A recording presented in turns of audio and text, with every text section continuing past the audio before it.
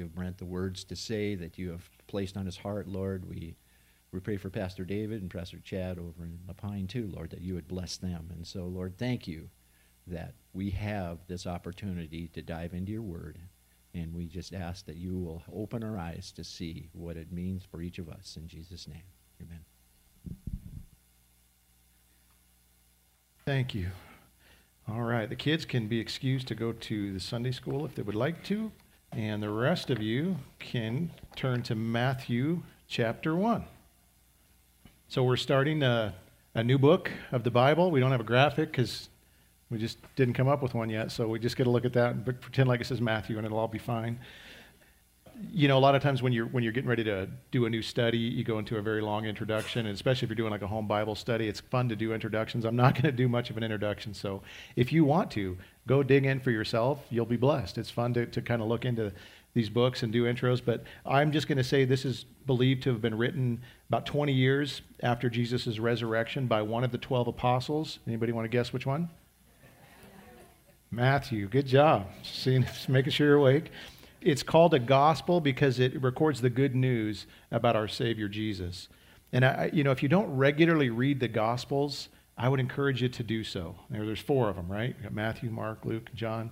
The reason that I love to be in the Gospels and to read them is that it's that up close and personal look at our Savior. You get to remember who he was, what he was like, what he said, what he did, what he accomplished, all of these things, how he interacted with people. And I love seeing that, because if you want to grow in the love and the knowledge of your Savior, reading the Gospels is a great way to do that. So if you're not regularly reading them and in them, I would encourage you to do so. As I said, 4 different Gospels, 4 different authors. Well, one author really, it's, but 4 men that wrote this. The neat thing about that is that each of these guys was very different. And so they wrote from their unique vantage point how they interacted with Jesus, how they kind of saw things, and they emphasized different things. So for instance, John, which is my favorite gospel, I don't mind saying that. I like Matthew, but John's just, for me, it's I don't know. I think John and I would have gotten along pretty good. We would have cried together. I think that's probably why I like it so much. But John presents Jesus as the Son of God. Luke presents Jesus as the Son of Man. Mark presents him as the suffering servant. And Matthew presents Jesus as the sovereign king. And in fact, he opens his book with a royal lineage of all those who led to the birth of King Jesus. It starts out with these words. It says, the book of the genealogy of Jesus Christ. But that word genealogy is actually the Greek word Genesis. And that wouldn't have been lost on the readers, but we don't see that. But it's just such a cool thing to think about. The Old Testament starts with a Genesis story, and the New Testament also starts with a Genesis story. This is the creation of the Savior, the birth of the Savior, not the creation because Jesus wasn't created, but the birth of the Savior. And so we have this wonderful story of a promised king who would save God's people from their sins, and this details the path of how, God basically got us to Jesus, this story that culminates with his son. Genealogies can seem relatively mundane. I don't know how many of you guys, when you come across a genealogy in the Bible, just go, oh boy, it's a genealogy. Sometimes you just start to, kind of nod off a little bit as you're reading them, and they don't seem like there's much interesting that's going on there, but they are significant. They're important, and they have, there's a reason to actually dig into them and to learn from them, and I hope to bring some of that out this morning as we go through it. In recent years, it's been really kind of popular to get those home DNA kits where ancestry kind of kits where you can find out where you came from and look at your family tree and learn stuff about you. Kind of interesting. My sister did one of those, and I learned, a few things. I mean, I know I'm Basque because I just, my mom was full Basque, and so I'm half Basque. I know that sounds like a weird thing, but half-baked, I don't know. Anyway, my mom's maiden name was Olachea, so that's the Basque name. Maxwell is the Scottish name. That's, so I knew I had those 2 things, but then I found out there were other things going on, and it was fascinating. We get through this lineage kind of a glimpse at Jesus' family tree. If he were to purchase one of those kits and see the results, what would he have discovered? Well, as we go through this list, you'll begin to see kind of an underlying issue that exists here. And many of the names, they'll be familiar to us. They're kind of the usual suspects of the Old Testament. But it also contains some names that you would not expect. And so as we read through this, see if you can kind of talk about what I'm referring to. This is kind of long, and there's a lot of names here, so we're going to get through this. So Matthew chapter 1 says, the book of the genealogy of Jesus Christ, the son of David, the son of Abraham. Abraham was the father of Isaac, and Isaac the father of Jacob. and Jacob the father of Judah and his brothers, and Judah the father of Perez and Zerah by Tamar, and Perez the father of Hezron, and Hezron the father of Ram, and Ram the father of Amminadab, and Amminadab the father of Nahshon, and Nahshon the father of Salmon, Salmon the father of Boaz by Rahab, and Boaz the father of Obed by Ruth, and Obed the father of Jesse, and Jesse the father of David the king. All right, that's the first section. So I just want to pause for breath. I was going to take a drink of water, but I didn't grab one, so I can't do that. Okay, and David was the father of Solomon by the wife of Uriah. The wife of Uriah is Bathsheba. She's not named, but that's who the wife is. And Solomon the father of Rehoboam, and Rehoboam the father of Abijah, and Abijah the father of Asaph, and Asaph the father of Jehoshaphat. Jumping Jehoshaphat. There you go. That's where it comes from, right there. Right? And Jehoshaphat the father of Joram, and Joram the father of Uzziah, Uzziah the father of Jotham, and Jotham the father of Ahaz. If you're a studier of the Old Testament, it's that Ahaz, the horrible king. And then Ahaz the father of Hezekiah, and Hezekiah the father of Manasseh. Again, that Manasseh, terrible, terrible king. And Manasseh the father of Amos, and Amos the father of Josiah. We love Josiah. Josiah is a great name in the book, and he's a great king. Josiah the father of Jeconiah and his brothers at the time of the deportation to Babylon. That's the second section. We're in the last, here we go. And after the deportation to Babylon, Jeconiah was the father of Shealtiel. So we're getting into the weird names now. So, any expecting moms that are looking for some inspiration, you've got Shealtiel, who is the father of Zerubbabel. Would you ever get tired of saying that? Like, Zerubbabel, it's time for dinner. It's a good name. I'm just consider it. Think about it. That's all I'm saying. Zerubbabel, the father of Ebued, and Ebued, the father of Eliakim, and Eliakim, the father of Azor, and Azor, the father of Zadok, and Zadok, the father of Achim, Achim, the father of Eliud, and Eliud, the father of Eleazar, the father of Matan, and Matan, the father of Jacob, and Jacob, the father of Joseph, the husband of Mary, of whom Jesus was born, who is called Christ. So that is Jesus' family tree. Did you notice the underlying issue that I was referring to? This is not a great list, right? And you thought your family tree was messed up. It's like this genealogy is kind of a mess, not in terms of accuracy, but in terms of occupancy. So the list is correct, but it's full of incorrect people. That's what I'm talking about. All right, so yeah, it's a correct list, but it's full of incorrect people. And in fact, I would argue that if the Bible was a book that was written or made up by men, they would have cleaned this thing up to make it look way more respectable than it does. And Matthew doesn't even try to do this, and I love this. The Bible has nothing to hide. God has nothing to hide. He puts everything out in the open, even the scandalous stuff. If you were at all concerned with keeping up appearances, you would bury most of the names on this list. You just would. For instance, Rahab the prostitute would not make this list. There's no way you would put her name on there.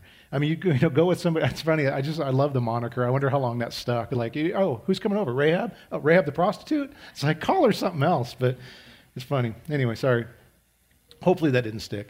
But she's one of those people that if you were in a congressional hearing and that name came up, you would be like, I can neither confirm nor deny her, any knowledge of her existence. You wouldn't put her name on the list. You wouldn't put it out there. But there it is, right out in the open for everyone to see.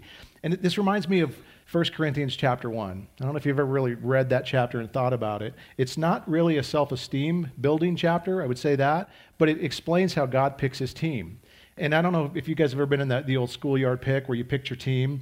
Who did you pick? You would go after, like, I want him because he's the fastest. I want her because she's the smartest. That guy's really, really good looking. Whatever it is, you would always try to pull in the best of the best. That's how we pick our team. That's not how God picks his team. Instead, if we read 1 Corinthians chapter 1, it says God picks the foolish. He picks the weak. He picks the low and despised. That's who he picks. Why is that? Why fill a list with people like that? And the reason is because it highlights how amazing God is and not how amazing man is.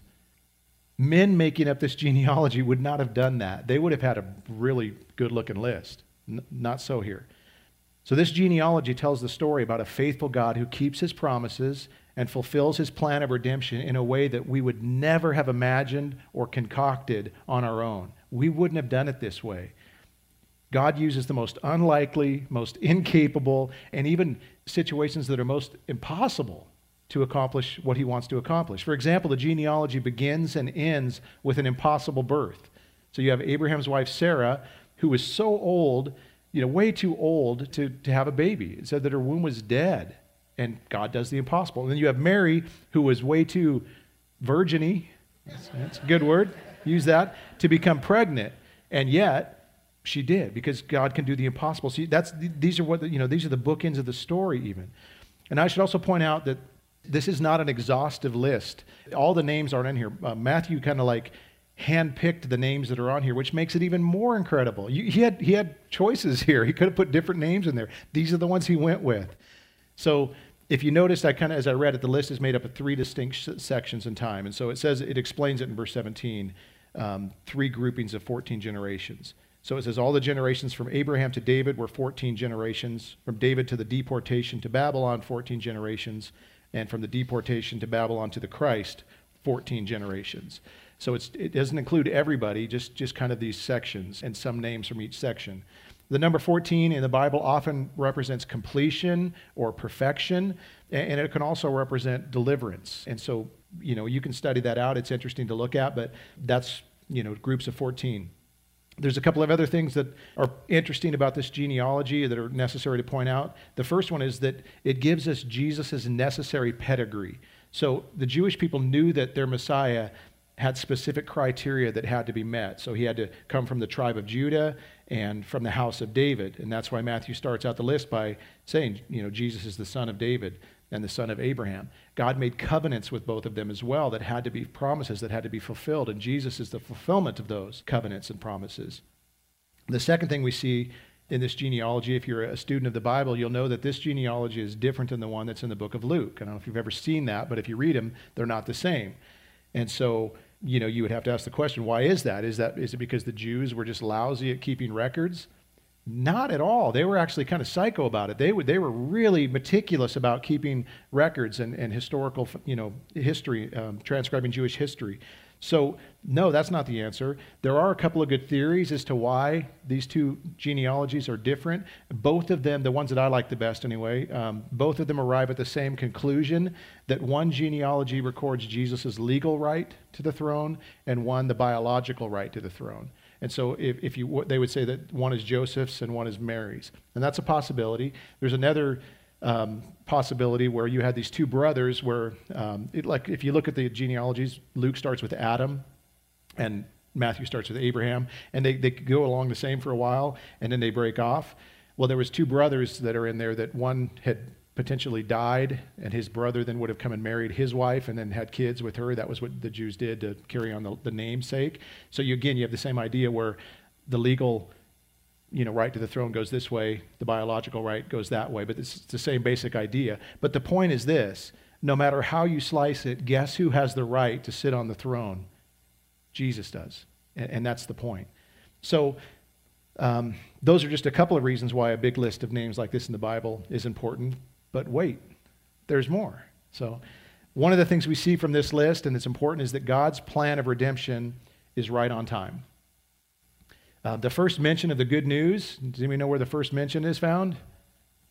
Genesis chapter 3, right? Right after the fall, we have the first mention of the good news. The theological term, if you want to impress your neighbors, is the proto-evangelium, all right? And it's found in Genesis 3:15, where it says that the offspring of the woman would be struck by the serpent, referring to the crucifixion, but that the one born of the woman would crush the serpent's head, referring to the resurrection. So God's plan was in place for a really, really long time. In fact, if you're a good student of the Bible, you know that Jesus was the lamb that was slain before the foundation of the world. So it even goes beyond that. But it's just taken a lot of time, thousands of years for it to unfold. Some might even say that God seems rather slow in keeping his promises. Right? We see that in the New Testament, right? When people talk about that regarding his second coming, it sure seems like God is slow in keeping his promises. Where's this promised second coming? Well, they were probably saying the same thing. Where's this promised Messiah? This has taken a really long time. And we can get disillusioned at times because we don't see God's plan unfolding the way we think it should, or it's just taking too long. But that doesn't mean it's not happening. I love Galatians 4:4. It tells us this: When the fullness of time had come, the fullness of time according to God's calendar, not ours. When the fullness of time had come, God sent forth his Son, born of a woman, born under the law, to redeem those who were under the law, so that we might receive the adoption as sons. God's timetable is perfect. And we can trust that in the fullness of time, Jesus will return, but it will happen according to God's timetable, not ours. I'd like him to come back today. I've actually just, I've asked God, if it's not too much trouble, if Jesus can come back today, that would work out well with my schedule. I like that idea, but it's not happening. I mean, it could, but so far as I've asked, he's holding off. But I want you to just look at how perfect Jesus' first coming turned out. It could not have gone any better or accomplished any more than it did. And I would just ask, will you trust God with his second coming too? Trust that it will happen at the right time when it's supposed to. I love that God says he's waiting for the last one to believe. He's waiting for the fullness of the elect to come in. All those that will believe. He's not going to leave any men behind, no man left behind, women too. But that idea that he's going to wait till it's time, and we can take comfort in that. God is always doing more than we're able to see, and he's always using people that don't make any sense to do it, which I also love. I mean, look at all the links in this chain that lead to Jesus. It's a crazy list. And most of these people probably had no idea what they were involved in, the hugeness of what God was doing in and through their lives, how significant their lives would be. Their lives would end up magnifying Jesus, whether they wanted it to or not. And I like that too. You think Manasseh, this guy was a wingnut. I mean, the guy wasn't a good king at all. He was terrible. I don't think he wanted to glorify God at all. And here's his name in this list. And it reminds me of even, Jesus saying, the rocks would cry out. If you guys won't, he will be glorified. And it doesn't matter whether you want to or not, it will happen. So it's kind of cool to think about all these people that played a part in Jesus coming to us, and now we get to play a part in others coming to Jesus. So that chain kind of led to Jesus, and now it's kind of led to us, and then we get to continue those links to whoever we can reach with the gospel. So hopefully we can connect people to Christ in this way and continue to. And I love that he can use anyone to do this. A lot of the people on this list are not the links we would expect at all. There's a bunch of names that I don't even know if I pronounced right. I've just learned if you say them with confidence, most people don't know. So that's the key to that. When you read through those, you guys are going, wow, he really knows all these names. Probably not. But just be confident. Nobody will know. I'm just kidding. I tried. But anyway, I don't know anything about some of these guys. And if I were to, you could try to search it out and figure it out. There's probably some interesting things, but God knows who they are. God knows their names. And he used them. And he knows your name. And he can use you as well. And I hope you believe that. Most of us don't think we have much to offer. When I talk to most Christians, they're like, I don't have much to offer. It reminds me of a boy that showed up to a hillside one day with a lunch. What did he have to offer? Not much. And it just reminds us that it's not about what we can do, it's what Jesus can do with us. So he can take that little boy's sack lunch and feed 5,000 people. That's pretty cool. Can you imagine that boy going home that day and, hey, Mom and Dad, guess what happened today? Probably got in trouble. It's like, what have we told you? I'm just kidding. I'm projecting. Strike that from the record. Not substantiated. But God's plan of redemption was on track, and it's still on track. And we can trust in that. And we get to be a part of it. That's crazy to think about, but we get to be a part of it. So that's a privilege to consider. Another important thing we can learn from this list is that Jesus is willing to be associated with embarrassing people, namely sinners. I can imagine like if Jesus were to get one of those Ancestry.com kits and it comes in the mail and he opens it up and he starts looking through it. It's like, I'm going to take this out in the backyard and burn it before anybody sees the results. It's like, this is not a good list. It's a corrupt bloodline and an embarrassing group of people to be associated with. But the truth is that any one of us would bring shame and embarrassment to this list. Shockingly, if you can imagine this, as I'm preparing for this, I imagine my name being on that list. And I'm sitting in front of my computer just weeping, thinking my name doesn't belong on a list like that. The shame that I would bring to that list, the embarrassment that I would bring to that list. And yet, my name's it's still in the family tree. Have you ever thought about that? That got up to Jesus. Now, I'm in his line. It's like my name is in that thing. It just doesn't make sense. If you're a Christian, you're part of his family tree. You've been adopted as sons and daughters. Talk about royal ancestry. Isn't that just amazing to think about? I know people that say, like Pastor David one time said, that they're related to Jesse James. And it's like, that's pretty cool. You know, my great uncle founded Prairie Bible Institute in Canada. You know, that's pretty cool. But you know what? I got something better than that. Can you imagine that? Oh, who are you related to? Oh, Jesus adopted me. Just that. I'm in his line. And what do you got? You know, Jesse James, you know, that's not so. So what? You know, I'm so glad that this list wasn't whitewashed, wasn't cleaned up, because I needed to see some of the names on this list. I needed to, because it gives me hope when I see this. Even the people that we think of as heroes had some pretty gnarly stuff going on.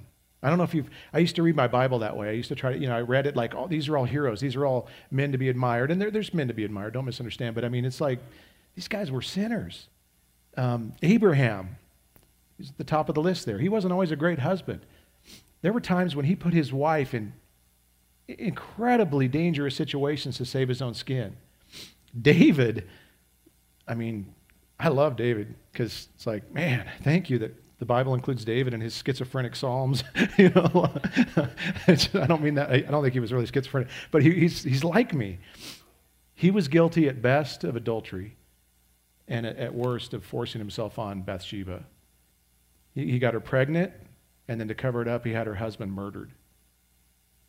He's on that list. Judah hired a prostitute on a business trip who just happened to be his daughter-in-law who had been widowed, dressed up, disguised. He didn't know it was her. And that's where Perez and Zerah came from. So, and we're just in verse 2 right now. That's what I'm saying. This is a messed up list. And this list literally has something for everyone. It includes Jews and Gentiles, men and women, the well-known and the unknown, the savory and the unsavory. You've got minorities, you've got immigrants, you've got misfits, you've got outcasts. You even have horrible, evil guys like Rehoboam, Ahaz, and Manasseh. I mentioned these guys. They were all kings that were on the bad list of kings. Horrible people. It includes a cross-section of everyone in humanity that Jesus came to save. And this list is so precious to me because it tells me that if Jesus is not too embarrassed to associate himself with them, then he's not too embarrassed to associate himself with me. No matter who is on this list, they all have one thing in common. They all are sinners in need of a Savior. And the good news is that these are the kinds of people that Jesus came for. And that's why we can celebrate a chapter full of these names in Hebrews 11. Have you ever thought about that? It's the Hall of Faith. Some of the same names that are in this genealogy are in Hebrews 11. Rahab, she's there. Again, it just says Rahab, I think, but she's there. And it's like, well, how can we celebrate a group of sinners and a group of people that, and it's bragging about their faith. By faith they did this, and by faith they did that. Well, because we see them through the lens of the gospel. That's how. The gospel that transforms sinners into saints and transforms faithless people into faithful people. And so the things that these people did or didn't do no longer defines them, but Jesus does. And that's true for you and me if we are in Christ. I love this. Jesus is not embarrassed to be associated with me because he took my sin and my shame upon himself and he buried it. So I went down into death with Jesus, buried. And then I was raised to new life, a new creation by Jesus, where he's given me his righteousness, taken my sin, given me his righteousness, and now that's who I am. That's my identity now. And that's true for anyone who places their faith in him for salvation. I love that everyone who came before the cross and everyone who came after the cross, the same thing saved them. So Jesus' work of bringing righteousness to sinners washes backwards over that list, and it washes forward over us. The same work saves. So that's one thing we can learn from the genealogy. Another one is that Jesus' humble condescension is our pattern to follow. So we know who Jesus is. Jesus is eternally part of the Godhead. He's eternally existed as God. But he left his glorious estate and became human so that he could go to the cross. So we learn from a list like this that if Jesus was willing to associate with sinners like the people on this list, we should too. And if Jesus was willing to humble himself and take a lower station than he deserved, we should too. I don't know if you think about that, but think about who Jesus was and then think about what he did. And one of the greatest things the stories in the Bible is when Jesus washed the feet of his disciples. It's an incredible thing to think about. What a humiliating task. Feet are gross. And they were grosser then probably than today because they didn't, well, anyway. They're gross. I think we can all agree on that. And Jesus would bend down, the God of the universe who made us would condescend to wash our feet. That's our example. That's our leader to follow. I was joking that a couple of weeks ago there was snow out here, and Bill pulled up and said, why are you out here doing this? Because I was shoveling the snow. Don't you have people for this? And I thought, I was studying, I thought, if I ever get to the point where it's like, hey, people, my people that are supposed to, where's my people that are supposed to do this for me? Like, the pastor is the biggest servant in the church as far as I'm concerned. And if I ever get too big for my britches to where I won't empty a garbage can or pick up garbage in the yard or shovel the driveway, I'm not following my leader anymore. And somebody should rebuke me for that. Not, it's just, anyway. Sorry, I'm off notes here. If Jesus was willing to set himself aside for others, he's our example to follow. And so, really, Christians should be the most kind, the most loving, the most selfless, the most humble people that exist. Jesus said that people would know that we're actually his followers, that we're with him if we love this way. And so that's what I hope we're like as Christians. And I hope that we're like that as Christians at the door, that anybody in the community that comes in contact with us and sees us as a church interacting with each other, that their heads would kind of cock to the side and they'd be like, this is different. What's going on here? And then that they would be able to connect the dots to Jesus as the only, it's like, the only explanation for something like this going on is Jesus is real and that he's part of this group. That's the idea. And I hope that's, exactly what happens. I hope that's what people see every time they come around us. Okay, so far Matthew has shown us the historical path that led to Jesus, and now he's going to show us the means that God used to get Jesus to us. So in Matthew chapter 1, verse 18, it says, "Now the birth of Jesus Christ took place in this way. When his mother Mary had been betrothed to Joseph, before they came together," that means like as husband and wife came together. So before they came together, she was found to be with child from the Holy Spirit. So it was very common in this time to have marriages that were prearranged by the fathers. Even when the kids were extremely little, they would make these arrangements. The betrothal period is when this became ratified. And so it would precede the wedding ceremony, usually by about a period of a year. But it wasn't like our engagements where, if you're engaged to someone, you decide you don't want to marry them, you can just call the whole thing off and it's done. This was something, once you were betrothed, you had to get a divorce to undo it. So it was like you were husband and wife, but you weren't living together or sleeping together, those kinds of things. But you were, you had to get a divorce to get out of it. So that was the situation. And basically, they were betrothed and she's pregnant. And Joseph knows that he didn't do that. So I want you just to try to imagine what it would have been like for them at this time. Mary was only a teenager at this time, probably maybe 15, which was normal. That was normal in their culture for people to get married young like this. But can you imagine how strange and scary this would have been for her? She'd been preparing her entire life to be married to Joseph, looking forward to it. That would be her future. That would be her husband. That would be her security, her provision, all these things. And now she stands to lose everything. This would have been terrifying. Luke records the interaction for us in his gospel in chapter 1, verse 26. It says, "In the 6th month, the angel Gabriel was sent from God to a city of Galilee named Nazareth, to a virgin betrothed to a man whose name was Joseph, of the house of David. And the virgin's name was Mary. And he came to her and said, 'Greetings, O favored one, the Lord is with you.' But she was greatly troubled at the saying and tried to discern what sort of greeting this might be. And the angel said to her, 'Do not be afraid, Mary, for you have found favor with God. And behold, you will conceive in your womb and bear a son, and you shall call his name Jesus. And he will be great and will be called the Son of the Most High. And the Lord God will give him the throne of his father David, and he will reign over the house of Jacob forever. And of his kingdom there will be no end.' And Mary said to the angel, 'How will this be, since I am a virgin?' And the angel answered, 'That the Holy Spirit will come upon you, and the power of the Most High will overshadow you. Therefore the child will be born, will be called Holy, the Son of God.' So this means that God would supernaturally cause Mary to become pregnant, which is nothing to God at all, because he's able to create everything from nothing, right? We see that in the creation account. Everything was basically This is even reminiscent of that, where you've got the Holy Spirit like hovering over the void. There's nothing going on here, and then God spoke and life came into existence. It's the same basic thing here. Let there be life, and there was life. So the virgin birth is something that I don't know. I don't think Christians think about this a lot as far as why this is important. And I remember there was a big movement. I don't know if you remember the emergent church movement that was about, I don't know, maybe 15 years ago. There was this pretty popular movement. Now we're calling it deconstruction. It's the same idea of where people just want to question everything and say, is this a big deal? Is the virgin birth really that important? And I remember they would say, like, if we just take this brick out of the wall, does it really matter? Does it really damage the wall just to take this one brick out? Well, let's look. Let's see how important this is. First thing we see about the virgin birth is it fulfills biblical prophecy. So in the Old Testament, the prophet Isaiah, 700 years before this happened, said it would happen. So it's important in that regard. It said that if you look at verse 22, it says, all this is back in Matthew chapter 1, sorry. All this took place to fulfill what the Lord had spoken by the prophet. Behold, the virgin shall conceive and bear a son, and they shall call his name Emmanuel, which means God with us.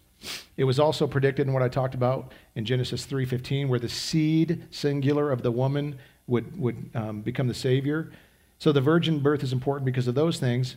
It's also important because it means that Jesus is literally the Son of God and the Son of Man. Okay? It gives us the two natures of Jesus. He's fully God, like his Father, and he's fully human, like his mother. And again, the theological term for this is the hypostatic union of Christ. It's really important because it means that he was really God and that he was really like us.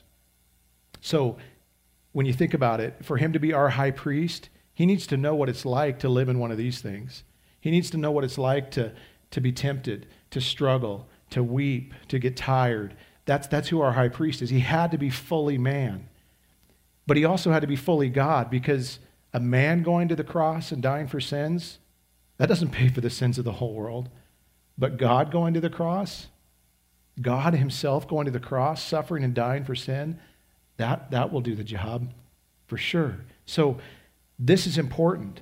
But maybe the most important reason the virgin birth matters so much is because without it, Jesus would not be without sin. Romans 5:12 tells us that sin came into the world through one man, Adam, and that death through sin. And so death spread to all men because all have sinned. So the sin nature is passed down to us from Adam. But Adam did not represent Jesus as his federal head. God the Father did. And this means that Jesus was born without the original sin that is passed down to all of us. And the opposite of this happens, by the way, when we become Christians. So, we had the sin passed, now we have the righteousness of Jesus passed on to us. And so it's a pretty good little transaction if you're a believer, right? So basically it just means this: the sin nature is inherited from Adam, but the redeemed nature is inherited from Christ. So the question again is this an important brick in the wall? Do we lose anything important if we take it out? Yeah. What do we lose? Jesus. We lose a sinless Savior. We lose our salvation. It's a pretty important brick. It's like, stop messing with that brick, people. I really need this brick in the wall, or I'm doomed. So yeah, it's important. It's a big deal. Okay, so we saw kind of how God graciously made sure that Mary was in the loop and comforted when she received this news that she would become pregnant and conceive a son. But what about poor Joseph? I want to take a minute just to camp on him. This would have been just unbelievably hard.